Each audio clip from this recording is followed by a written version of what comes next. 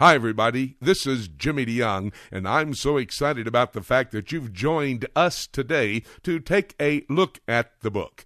There is a very controversial issue that needs to be dealt with. It's the kingdom of God. Are we in the kingdom now? Where is Jesus Christ at this moment? Is he seated on his throne? Well, we need to answer some of those questions, and we're going to do it as we take a look at the book. I have a 5-hour audio series. It's my latest series, by the way, entitled Thy Kingdom Come. It's a 5-hour audio series on CD that will assist you in understanding about the kingdom. Today we're going to be talking about perversion of the kingdom. You'll understand what I'm talking about when I talk about the controversy surrounding this issue. I'll tell you how you can get your own copy of this 5-hour audio series on CD in just a moment, but right now get Bible in hand and let's study the Word of God, perversion of the kingdom. Go to the last chapter of Chronicles, chapter 36. 2 Chronicles 36. By the way, chapter 35, verse 3 tells you where the Ark of the Covenant is. The Ark of the Covenant, may I tell you, has never been to Ethiopia. The Ark of the Covenant, chapter 35, verse 3, is underneath the Dome of the Rock, where King Josiah had the Levites to place it in a place prepared by Solomon. I have a video out there where two very distinguished Jewish rabbis saw the Ark of the Covenant exactly where the Bible said it is. It's always been there. Chapter 36 is the record of what? King Nebuchadnezzar, king of this first satanic earthly kingdom, Babylon. He comes in, he destroys the temple. He devastates the city of Jerusalem. You can read the text. I don't have to tell you all of it. He takes all the implements out of the temple, this sacred, holy worship center, and takes them back over to Babel and puts them in his pagan worship centers. So Satan, using this first earthly kingdom, he established the Babylonian kingdom to destroy God's plan. That was 586 BC. Zerubbabel and Ezra, the next book over, you can see that Cyrus, a man prophesied 150 years before the fact by his name. Isaiah said 150 years before the fact, I will raise up a man named Cyrus who will allow the Jews to go back and rebuild their temple to establish that earthly kingdom. Because you see, God was he selected a people, the Jewish people, to witness to the world. Here's how I want to establish the kingdom. And they're going to have a throne in a temple, in a theocracy. And that's what Judaism is basically all about at its ultimate. Cyrus lets them go back. You can read Ezra chapters 1 to 6. In chapter 6, they have rebuilt the temple. Zerubbabel takes 50,000 people back. They rebuild the temple. They have the dedicatory service. All 12 tribes are there to celebrate. That's chapter 6. That's after 539 BC. Then what happens? Well, Medo-Persian Empire is defeated by the Grecian Empire. Grecian Empire is defeated by the Roman Empire, which is what Daniel 2 and Daniel 7 told us. And then what happens? 70 AD, the second effort by Satan to establish kingdoms.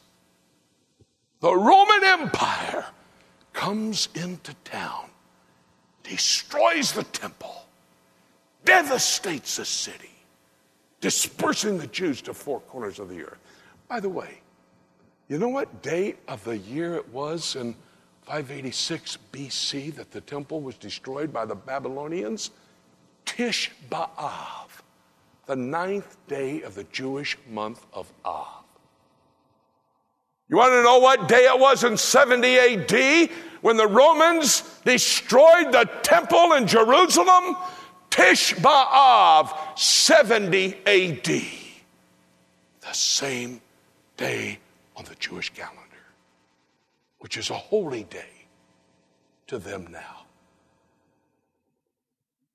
You know what they do on Tish B'Av? They go to the Temple Mount, or now the gates around it.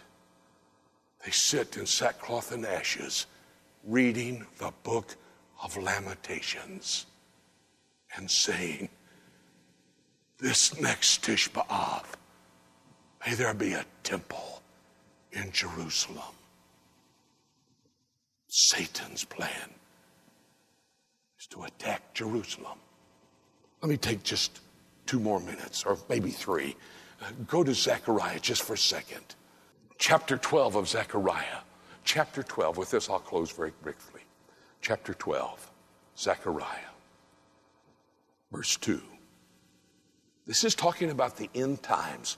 The phrase is used in chapters 12, 13, and 14 of Zechariah, in the day of the Lord. The day of the Lord is the time when Jesus Christ steps back on the Mount of Olives. That is the day of the Lord. Now, that's the specific usage of the term. It is also talking about that 7-year period of time leading up to Jesus stepping back on the Mount of Olives. So what we see in Zechariah 12, 13, and 14, it is what is going to be happening. Look here, I'll just touch base with one thing. Verse 2. Behold, I will make Jerusalem a cup of trembling unto all people round about, and when they shall be in the siege both against Judah and against Jerusalem. He's going to make Jerusalem a cup of trembling. Now that's apocalyptic literature. Apocalyptic literature will use a symbol to communicate an absolute truth. It's not a fairy tale. It's not an allegory. It's simply a symbol. Remember in Ezekiel chapter 37, it talked about the valley of dry bones. The bones come together. The flesh come on the bones. The breath of life is breathed into them. That's apocalyptic literature, using a symbol. You know how you interpret apocalyptic literature? You keep reading. Ezekiel 37 verses 1 to 10 talk about the bones coming together, the flesh on them, the breath of life being breathed into them. Verse 11 of chapter 37, and the bones are the whole house of Israel, explaining the prophecy. Now, what you do in apocalyptic literature, you allow the word of God to interpret itself. You remember Proverbs, I think it's chapter 23, verse 30 or something like that? It says, when the cup that has the juice of the vine in it starts to move, don't touch it. It's intoxicating. You're not supposed to.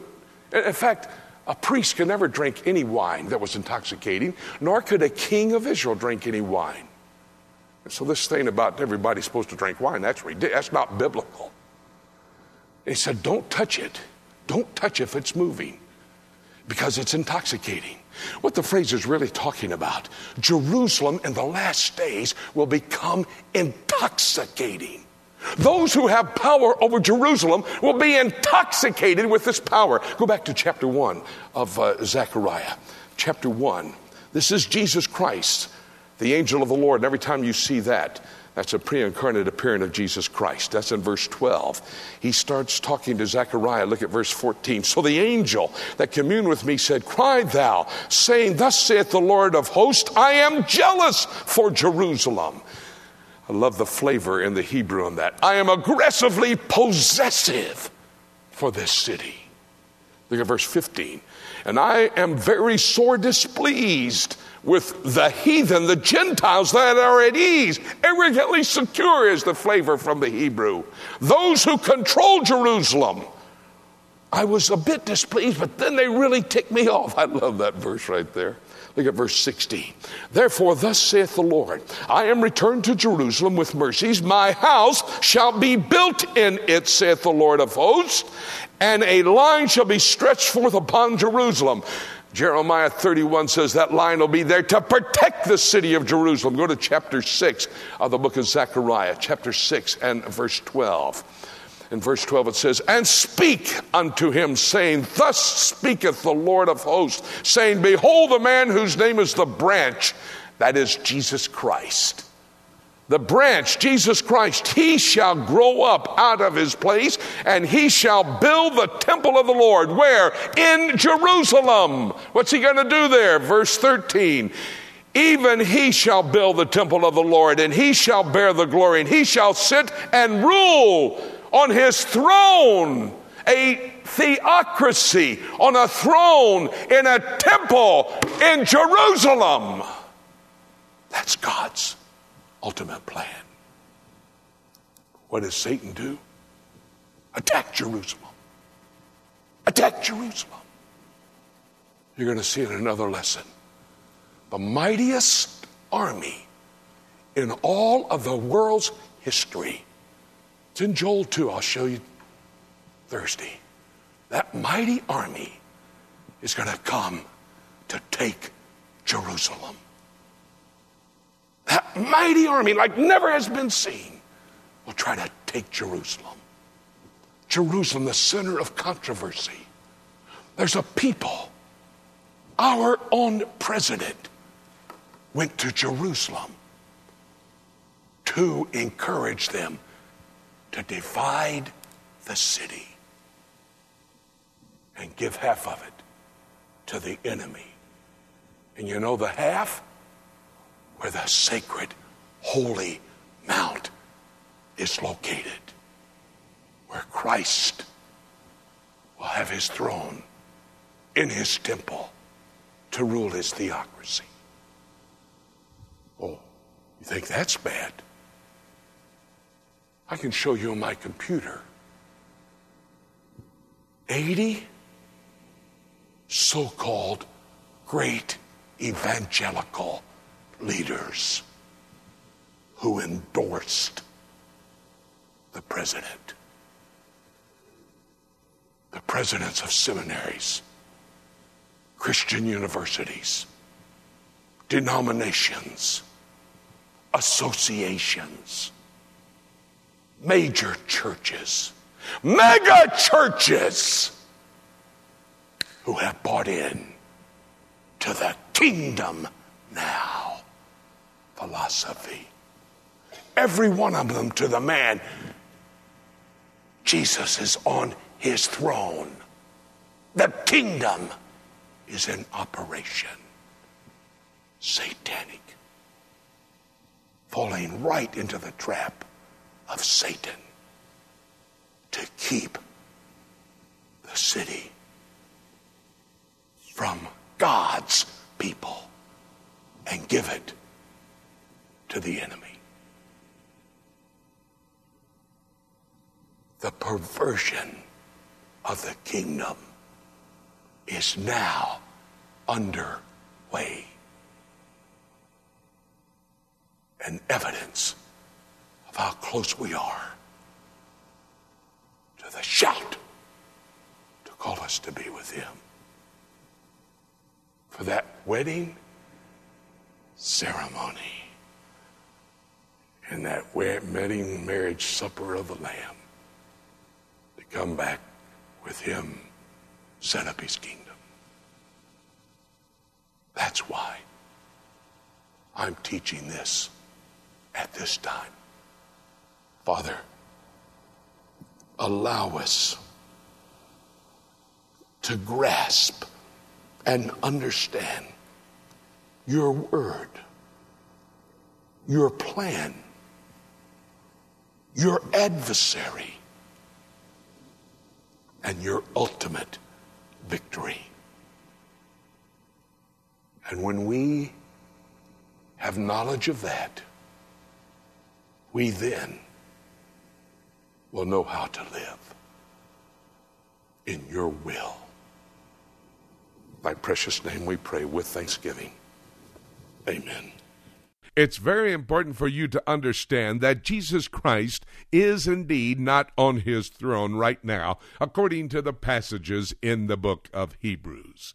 Perversion of the kingdom. This is an essential study for everybody. You need to have, though, the entire series. It's a 5-hour audio series on CD entitled Thy Kingdom Come. You can call our toll-free number if you'd like to get a copy of this series. Our toll-free number is 877-674-3298. Now remember, that's toll-free from across America. 877-674-3298. Or you can go to our website, prophecytoday.com, go to the shopping mall, and you can make your order of this 5-hour audio series on CD entitled Thy Kingdom Come, a very important study at this time in history. I want to thank you again for joining us, and you understand now as we study God's Word how close we may well be to the rapture of the church. I look for that to happen at any moment, every single day. Are you looking like that for Jesus Christ to come back? We need to be able to do that. It'll help us to live pure, be productive as we have prepared ourselves for this event in history when Christ calls us to be with Him. Well, having said all of that and our study completed, there's basically nothing left for me to say, except let's keep looking up until...